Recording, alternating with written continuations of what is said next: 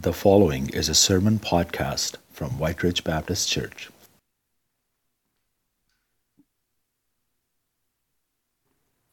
And would you take your Bibles now, if you're able to, or a device that has the scripture on it, and would you turn in the book of Romans to chapter 1, and we're going to be reading verses 16 to 18 this morning.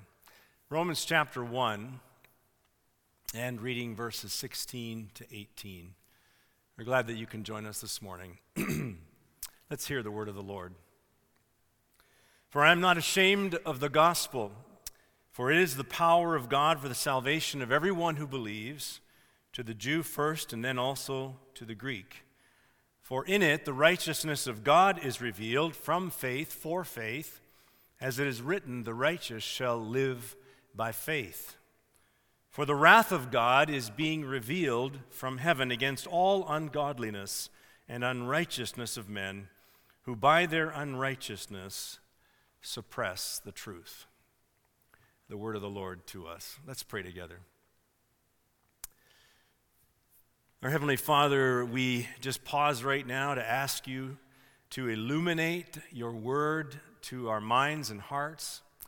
Lord, we thank you for the incredible love that you have poured out in your Son, Jesus Christ. And Lord Jesus, we love you. We love you for what you have done, you are doing, and what you will do. And we pray that you will unveil more, Holy Spirit, to us today about this precious truth that we call the gospel, that you called the gospel, the good news of your message. And so open our minds now. In Jesus' name we pray. Amen. I read an illustration some time ago about the captain of a large naval vessel. And he was seeing a light directly ahead of his ship on a collision course. And so he signaled to the vessel, alter your course 10 degrees south. And the reply came quickly back saying, alter your course 10 degrees north. So the captain responded by saying in the signal, alter your course 10 degrees south, I am a captain. And to which the reply came back from the other vessel, alter your course 10 degrees north, I am a seaman third class. Well, by now the captain is getting a little annoyed, and so he responded with, alter your course 10 degrees south, I am a battleship. And the reply came back, alter your course 10 degrees north, I am a lighthouse. We are about to enter a section of the Word of God, of Scripture, that God is appealing to us to alter our courses and not expect us to alter His course to ours, but ours to His. And it is meant to be a warning. It is a scripture that we're entering that's a warning to humanity that God has a fixed truth, a reality that is best for us as our Creator He knows. And He is saying, alter your course to my course. It is best for you. My prayer is that as we study in the coming weeks the scripture that we're going to be looking at, that we will, by the Spirit's leading, be able to alter our course and make mid-course corrections, even as believers, if we see that we need to adjust. For the Lord is merciful and compassionate, slow to anger, and rich in love. And that's the God that we worship in Christ. So we're going to be looking in the coming weeks at talking about the Romans chapter 1 and understanding the progression of thought that the Apostle Paul has in mind, and really putting forth a case at the beginning of this message against humanity. That's what he's doing. And today is really an introduction. We're going to be talking about verse 18 mostly, that the wrath of God is being revealed against unrighteousness and ungodliness. We're going to be talking about that verse. Then next week, we're going to be talking about a phrase that is used a few times in this scripture that God has that God has left humanity without excuse. In verses 19 and 20, God has left himself a witness. Creation bears witness. Our conscience bears witness. God is knowable, and we can pursue him. And so next week we're going to be talking about this idea of the fact that we are without excuse.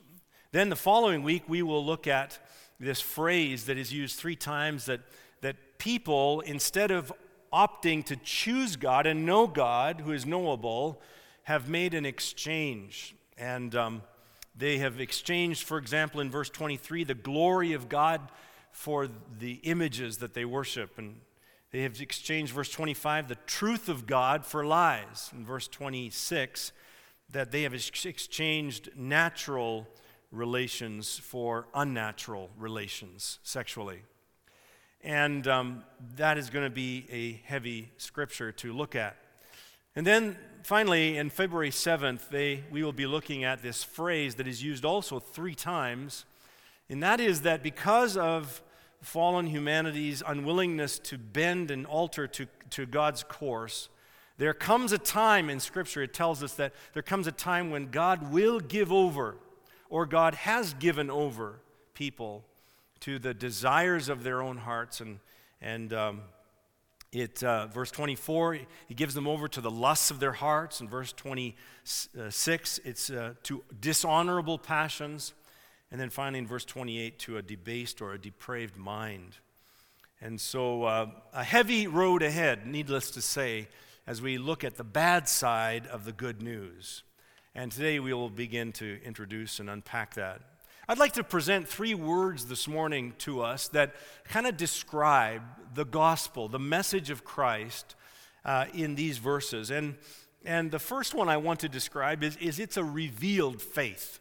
The scriptures that give us the gospel tell us of its revealedness. And the word that's used in both verse 17 and in verse 18, parallel, is that the righteousness of God is revealed, as well in verse 18, the wrath of God is revealed. These are parallel ideas that Paul has put forth in verse 17 and 18.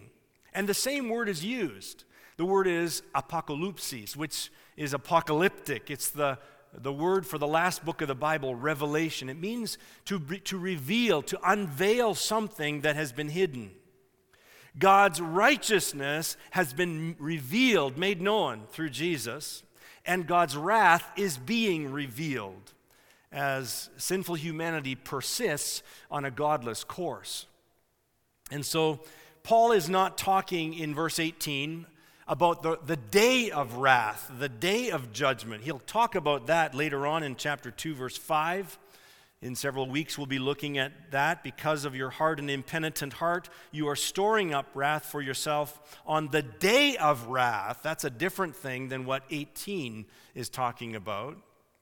We are talking here about the revealing of God's wrath ongoingly as people persist in a sinful course of action. And so in verse 18, wrath is a present reality. The wrath of God is being revealed against a society or an individual that refuses to acknowledge God. We see it in our own culture. We see God's wrath being revealed when God is going to be slowly giving over people to the desires of their hearts. And in fact, the history of every civilization, the history of every culture, is that eventually God does finally give them over to what they so desperately want in place of Him. But God's righteousness is also being revealed as people awaken to the God who created them and loves them and has sent His Son to save them. And so that's the first thing, is it's a revealed faith. The second thing, the word is righteous. It's a righteous faith. If you have a Bible or a device that has the scripture, and I would like you to take it right now, open up your Bible. You at home, there's a few of you in the room here. Open up your Bible to Romans chapter 1.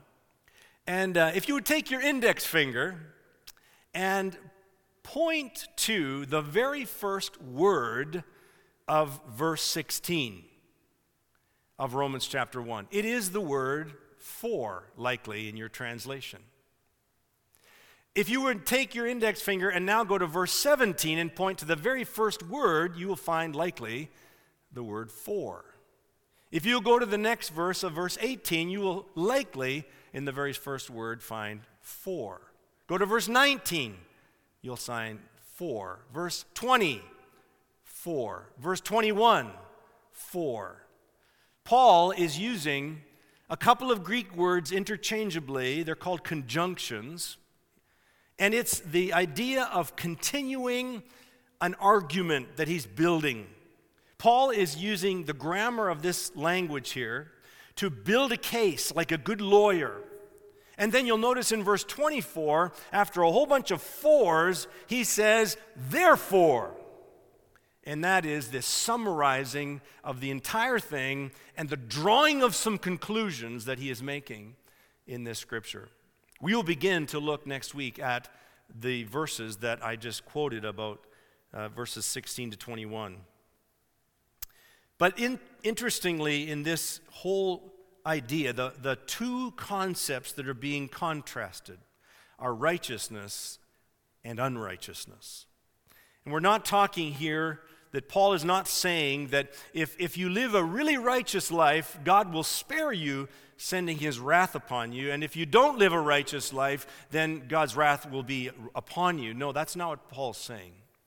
He is saying very clearly that there has been a righteousness that has been revealed. It's God's righteousness. It's only available through faith, completely, faith in Jesus. And if that's not the righteousness that you're found with, then you are going to be found in your unrighteousness, and you will therefore be under the wrath of God instead of the mercy of God. This is the argument that Paul is making, and to make it, he has to prove, as we're going to see next week, that people are therefore without excuse, because what is known about God is knowable, and God has made himself known. Now, it's important to understand the nature of God's anger or wrath. There's two Greek words that could be used for wrath or anger. The one is thumos, where we get our word thermometer or thermos from. It's things that are hot. That kind of anger is a blood-red hot anger. It's a blow-up kind of anger. That's not the anger used here of God's wrath. The other word is orge, which has the idea of a settled heart condition that is under control. This is the wrath of God that is being revealed. It is a settled condition of who God is being exercised. God is not a fly-off-the-handle kind of God. Then let's move on to look at a reasonable faith. It is a righteous faith, a revealed faith, but also the gospel is reasonable. And we see in verse 18, for example, that the ungodly and the unrighteous suppress the truth by their unrighteousness. We see in verse 25 that these same people exchange the truth for a lie. And then in verse 28, it says that if they persist, God will give them over to what is called a debased or depraved mind. You see, the faith that God has made known to us is a reasonable faith. It's based on the truth of God. The word truth here is the word that is referring to not just something like speaking the truth in a courtroom. This is the truth that is reality. This is the truth of what exists. This is reality in its truest form. The truth of God by unrighteousness is trying to be suppressed. The reality of God, of the moral code that God has written on our hearts, it is trying to be suppressed. And that word suppress has the idea of to hold, to detain, to not allow to go free and live and breathe. And so what happens is in this verse 28, which we'll look at in about a month, is this depraved mind, this debased mind is given over, which means that it's an illogical mind. You can't even use reason to that mind because that mind will be given over by God. So logic will not work. Have you ever had a conversation with somebody where logic didn't seem to play out, where common sense didn't seem to play out and work? I've had several conversations like that about faith and about other things as well. For example, I remember one time talking about the matter of abortion. And in the same conversation, a person used the idea of a woman's pregnancy really having to do with fetal mass. And in the same conversation, this same person referred to another pregnancy as a sweet little baby. And the difference was that in the first case, it was an unwanted baby by the mother, and in the second case, it was a wanted baby, making the one a fetal mass tissue and the other a wanted baby. This is nonsensical, folks. This defies logic. This is a mind that is given over. Think about assisted dying as well. I mean, here we are as a society investing money on suicide prevention.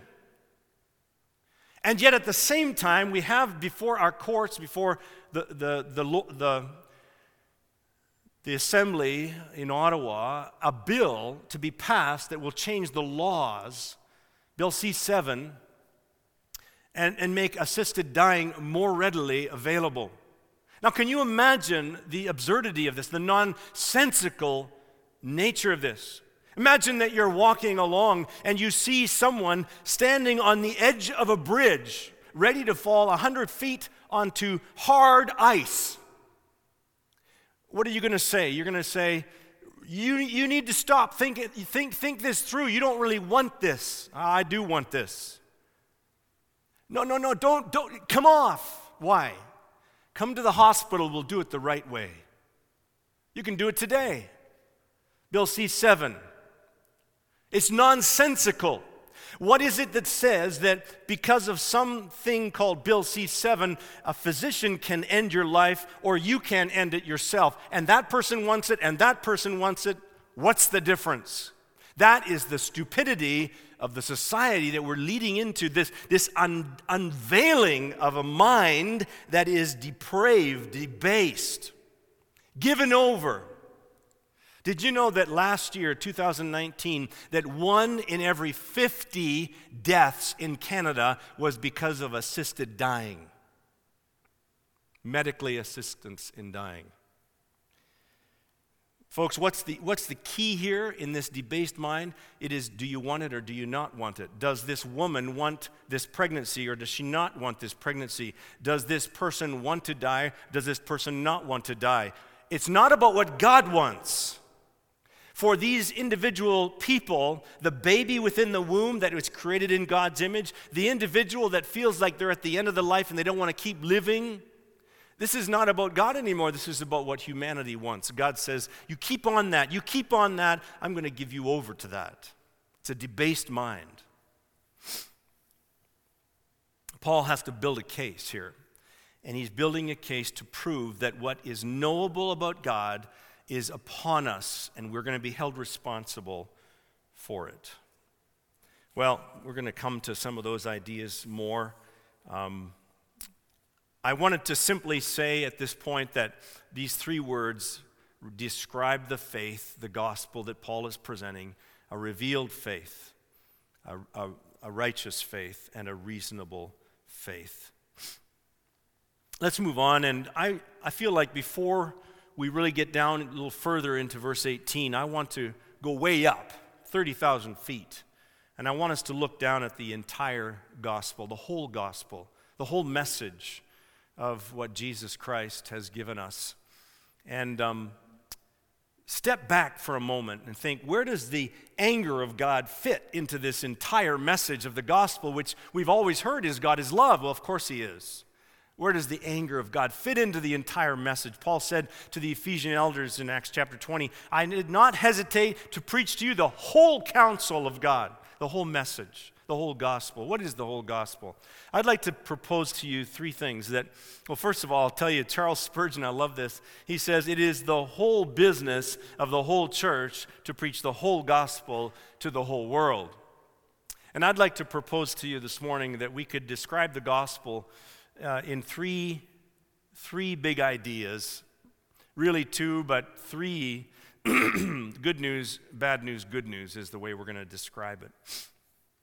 And it starts in Genesis with the good news. The good news is that God created humans in his image and after his likeness. Male and female, he created us. And God wanted children. God wanted children. He wasn't lonely. He wanted children because he wanted to display his love to his creatures in a special way. He wanted a close relationship, the kind that could not be had with animals or plant world. And so for a time, our forebears, Adam and Eve, had this incredible, intimate walk with God. They actually walked with God. Imagine that. They had this intimacy, undisturbed friendship. They knew him, they were known by him, they knew each other, they were known by each other, they were naked and unashamed. No shame. We can hardly imagine what this world was like, this paradise of God that God created humans in. Such love, intimacy, trust. They were allowed by God to have anything they wanted, except one tree they could not eat from. One tree. But Adam and Eve were not created as programmed robots. Adam and Eve were not created as puppets on a string. Since they were created in God's image, then they had to, like we do, have the ability, like God does, to choose things, have a will. How could they do that? They had to have a will. They could follow God or they could follow some other voice. They could listen to God's voice or some other voice. You see, the point is that how could true faith in or love for God be truly tested or proven if there wasn't the possibility of choosing not to put faith in God and not to love God? How could that be chosen? How could that be reality if there was no possibility of actually disobeying God or not loving God, and I was just a little puppet on a string? And so following this good news is the first entrance of bad news in the entire gospel story, and that's found in Genesis chapter 3, where Adam and Eve, our forebears, did disobey God. They did exercise that will. They bought the lie that Satan gave them. They picked the forbidden fruit. They drank the Kool-Aid. They did not believe that what God was offering to them was the best life possible for a human. They did not believe that the one who created them knew the best for them, and they thought that they knew better themselves. And they exchanged the truth of God for a lie. They exchanged it. This word that we've already talked about. They exchanged the life that God offered to them for the one that they thought might be better. And as soon as they disobeyed, their eyes were opened, it says. Now, what does that mean? Well, their eyes were opened to the fact that they were naked and they felt ashamed somehow, and they covered up from each other. And it says in the same scripture that when God came walking in the garden, they hid from God. They hid from each other, they hid from God, and we have been hiding from each other and from God ever since. It is what sin does to us as humans. It is what shame causes as a result of sin. If only there was some kind of a gene, some chromosomal, just something about humanity that could be extracted from us. Find the sin gene, and it could be dealt with. If only it could be removed through some kind of a genetic mutation, a change, a surgery. But there is no such operation. If only there was a sin vaccine. that we could use to immunize us from selfishness and pride and insecurity and arrogance and meanness. There is no such vaccine. Many, many years ago, Albert Einstein, believe it or not, the physicist, in a lecture in 1948 said that the true problem lies in the hearts and thoughts of men. It is not physical, but an ethical problem. What terrifies us is not the explosive force of the atomic bomb, but the power of the wickedness of the human heart. Einstein had the right diagnosis. I'm not sure he ever came to the right remedy. And then also, Alexander Solzhenitsyn in the Gulag Archipelago says, if only there were evil people somewhere insidiously committing evil deeds, and it were necessary only to separate ourselves from the rest of them and destroy them, but the line dividing good and evil cuts through every human heart of every human being, and who is willing to destroy a piece of his own heart? So there's no gene that can be removed to remove sin from us. And it's not like the coronavirus. Sin is not like the coronavirus. That somehow we just got to stay away from the people that have been infected. It's not like that. It's not like you have it or you don't have it. There are not some sinners and some who are righteous on this earth. And somehow we righteous need to avoid the sinners. That's just a religious foolishness. No, we're all sinners. We all have the virus called sin. We are all symptomatic.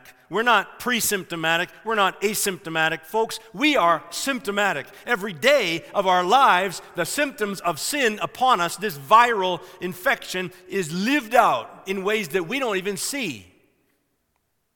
That's what sin does. Selfishness. Living for self.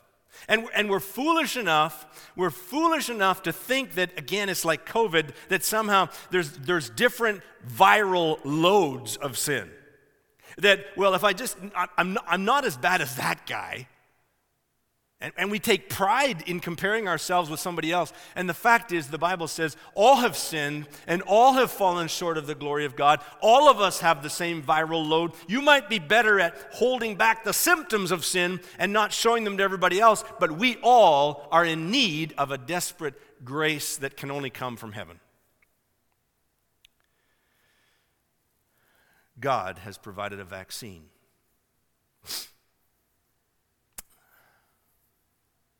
There is no human cure.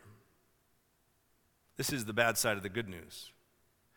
The bad side of the good news is there is no human cure. There is no vaccine, there's no treatment, there's no immunization, there's no amount of human effort like we sang in that first song. No amount of what we do could ever save us, help us, make us righteous before God. But thank the Lord, He did not leave us hopeless or helpless in this condition. He has done something to restore us, to reconcile our friendship. It had to be, though, done on His side. And that is a very important part of the gospel, the Christian message. It could not be done from our side. It had to be initiated from His side. It's like if someone sins against you, you really have to be the one that it's resolved on your side. You have to forgive. They can't undo what they did to you. Forgiveness is on your side to heal the relationship. And forgiveness always costs. And it's no different with God. Forgiveness cost the Son of God to go to the cross. And so the entire good news is that there's good news, we've fallen, there's bad news, and now the good news, again, is that God has taken the initiative to undo what was done by sending His Son, Jesus Christ. Our sin is so pervasive that the very fibers of our being, every part of our nature is infected with this virus. It's called total depravity, or some people prefer total inability. We can't do anything to help ourselves in this. We can't save ourselves. And so God has done it. God has provided the vaccine. He's taken the initiative. He sent his Son, Jesus Christ, who not only died in our place as an exchange, but he lived the perfect life so that his death was worthy of forgiving sinners. Major Ian Thomas said when he said that for the first time since Adam fell into sin, there was on earth a man as God intended man to be, Jesus. Why, maybe do you ask, why was it necessary for Christ to die? Perhaps that's a question that's on your mind. Why couldn't God just say, okay, in my love and in my mercy, I'm just going to overlook their sins? Pretend or sweep them under the rug. Well, that's not God. You need to understand the nature of God. He is both holy and loving. In his love, he wants to save sinners, give us an opportunity for redemption. But in his holiness, he cannot tolerate sin. He cannot play with it, pretend with it. It has to be really dealt with. And so there's two problems he has to overcome in order to offer us salvation. He has to first of all deal with sin, and he then has to deal with the sinner. And there's no verse better that I can think of that talks about both of these as 2 Corinthians chapter 5 verse 21, where we read that God made him who had no sin to be sin for us so that in him we might become the righteousness of God. You see, the first half of that verse deals with sin. He made Jesus actual sin and crucified him on the cross. And in so doing, it says as well in that verse that he has made us in him the righteousness of God. Incredible. This is the incredible message. Jesus was made sin who was already sinless. He was made sin, and I who am a sinner was made righteous. The exchange has taken place. The substitution. Incredible, incredible message. One author says the core essence of the gospel is its tremendous and glorious revelation of how deadly is God's hatred of sin, so that he cannot even stand having it in the same universe as himself. And so he goes to any length, any price, any sacrifice to abolish it. How loving God is. Friends, it is grievous today.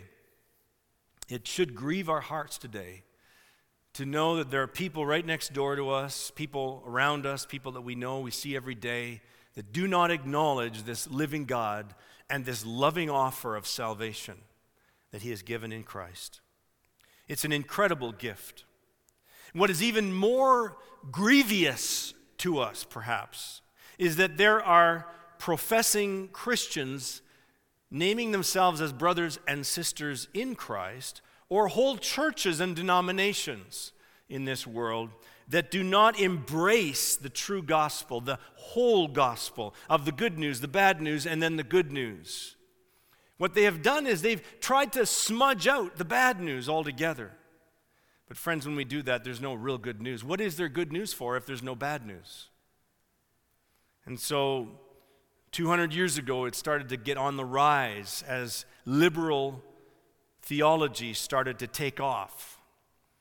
And almost 100 years ago, a man by the name of Richard Niebuhr described theological liberalism this way. He said, "A God without wrath brought human beings without sin into a kingdom without judgment through the ministrations of Christ without a cross." What is that? That's nonsense. That's what many people are preaching, teaching, believing. And Paul says, "I am not ashamed of the gospel, for it," the gospel, the whole gospel, "it is the power of God for the salvation of everyone who believes." This gospel that Niebuhr is describing, that's not a gospel at all. Well, let's move on to talk about what God is angry about. Verse 18, again in Romans 1, two words are used, ungodliness and unrighteousness. That's, in a summary way, what God is angry about. By the way, this picture that I have up on the screen is a picture from the Sistine Chapel in the Vatican. Michelangelo painted it. And it's funny because when you talk about the anger of God, if you just Google anger of God or something like that, you will find this picture keeps on popping up, as if that is somehow just showing God as an angry God. But you know what? This is actually being painted by Michelangelo, describing Creator God, describing him creating the sun and the moon. Anyway, we're going to stay with this picture, but I just wanted to clarify, that's not angry God, that's Creator God. So these two words, ungodliness and unrighteousness, have their opposites. The opposites are obvious, godliness and righteousness. What is God angry at? Everything that is opposed to God and godliness, everything that is opposed to right and righteousness. That's what God's angry with. And so when people choose, they plant their flag, they choose to live in that way and ignore God or ignore what is right, then God is angry. It's not surprising to me that the greatest commandments that Jesus gave, two greatest commandments. One is love the Lord your God with all your heart and soul and mind and strength, and the second, like it, love your neighbor as yourself. You see, ungodliness is mainly not reverencing God, and unrighteousness is not loving your neighbor as you love yourself. So one is a vertical sin against God, one is a horizontal sin against humanity and others. And that's what God is angry at. And the clever way that humans have tried to get around this is to simply redefine morality and redefine sin in our culture. We're not the first culture that has done this, but so often we call something that is sinful, we call it sick.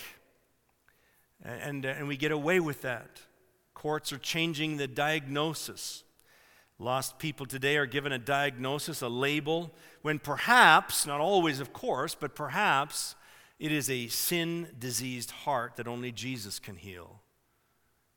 And we must be careful that we are not deceived by the reclassification of sin, the redefining of morality taking place in our society, in our law courts. Because if we do that, if we drink that Kool-Aid, then we cease to be the children of God in a crooked and depraved generation in which we can shine like stars in the universe as we hold out the word of life. Finally, I want to talk about who God is angry with. In verse 18, it's those who suppress the truth. We've talked about the truth as being ultimate reality, existence. We've talked about this idea of suppressing is to muffle, hold down, don't let it go free, detain, restrain. So God is angry at those who suppress the truth. I got this picture off the internet of a full tank of gas with tape over it. You know, driving a car, can you imagine driving a car and you're running on empty, but no, you're going to suppress the truth of that. You're going to just tape it on full and live the deceived life. God is angry with any person who by their unrighteousness suppresses the truth. And when the truth doesn't find its home in our hearts, in our minds, when reality of truth, what is true, if it doesn't find its home within us, and if instead we suppress it, we put it in a box and lock it up and say, we don't want to look at that, then God's wrath is being revealed upon that person. As Jesus said, men love darkness instead of light because their deeds were evil. The current Faith Today magazine that some of you might receive has an article in it called The Long and Winding Journey to Faith. And the author speaks about the fact that in the pandemic that we're in right now, in a recent Angus Reid poll, that there are more Canadians turning to prayer. This is wonderful. More Canadians turning to prayer. In fact, it also says that 20% of Canadians have been helped or assisted by some church, which is incredibly great. We need to be the ones that are out there loving on people, praying for people. God, open their eyes to the truth of God. Same article talks about two categories that are being demographically followed in Canadian culture, and they are described as the nuns and the duns. Now, the nuns are those who have never had any engagement in faith. They are biblically illiterate. They don't understand things like what a creche or a nativity scene is. They don't understand Noah. They don't know Moses. They don't know much about Jesus. The nuns, they have nothing to do with faith. We're seeing more of those in Canada. But then there's the dones, and that is those who are saying, I'm done with faith. They're saying, I'm done with the church, organized religion. I'm done with this Bible and its truth. I'm done with these ideas. I'm done with God. Some of them are saying, I'm done with God. Many of them are not. Many of them are simply have had a harsh religion, even in a church, instead of a grace religion, a grace community, which is to our shame. So many of them are saying, I'm done with this. Friends, maybe you know some of the nuns or of the duns. God wants you and I to have them on our radar, to have them in our prayer life, to have them in our relationships, so that we would have the opportunity to say there's truth, there's reality, you can't suppress it. The wrath of God is being revealed against this, but the righteousness of God has been revealed as well. Let's go back to that lighthouse that I talked about at the beginning of my message. And there's two things that I think that we need to be so careful of. Number one is we need to speak the truth. And in the next 4 weeks, there's some hard truths that are going to be spoken. But the second one, equally as important, is that we speak the truth in love and in grace. And, every lighthouse is there for a purpose. A ship would be foolish to not alter its course to the lighthouse. But similarly, alter as well, every lighthouse has a lighthouse keeper. And those lighthouse keepers don't want any ships running aground. Their very purpose in existence, their very job on earth, is to keep those ships from running aground. And friends, in Christ, I want you to know that's our job. Our job is to have on our radar those that are navigating the seas of godlessness and of unrighteousness and of a slippery slope of morality and postmodernity and so on, and tell them, pray for them, hopefully show them what is the true message of Jesus. Oh, that God would make us faithful witnesses of his precious gospel to help them understand, and to help them understand not just the truth, but the fact that they are loved. Let's pray. Father, we would ask you to let these words that we have heard today not land with abrasiveness upon any heart or mind, but Lord, let them land with the love of Jesus. Let them land with the initiative of the Father God who sees every human he's made and loves them deeply. Lord, let them land that way, and let them bring forth fruit, even as the seed of your word should. We pray this in Jesus' name.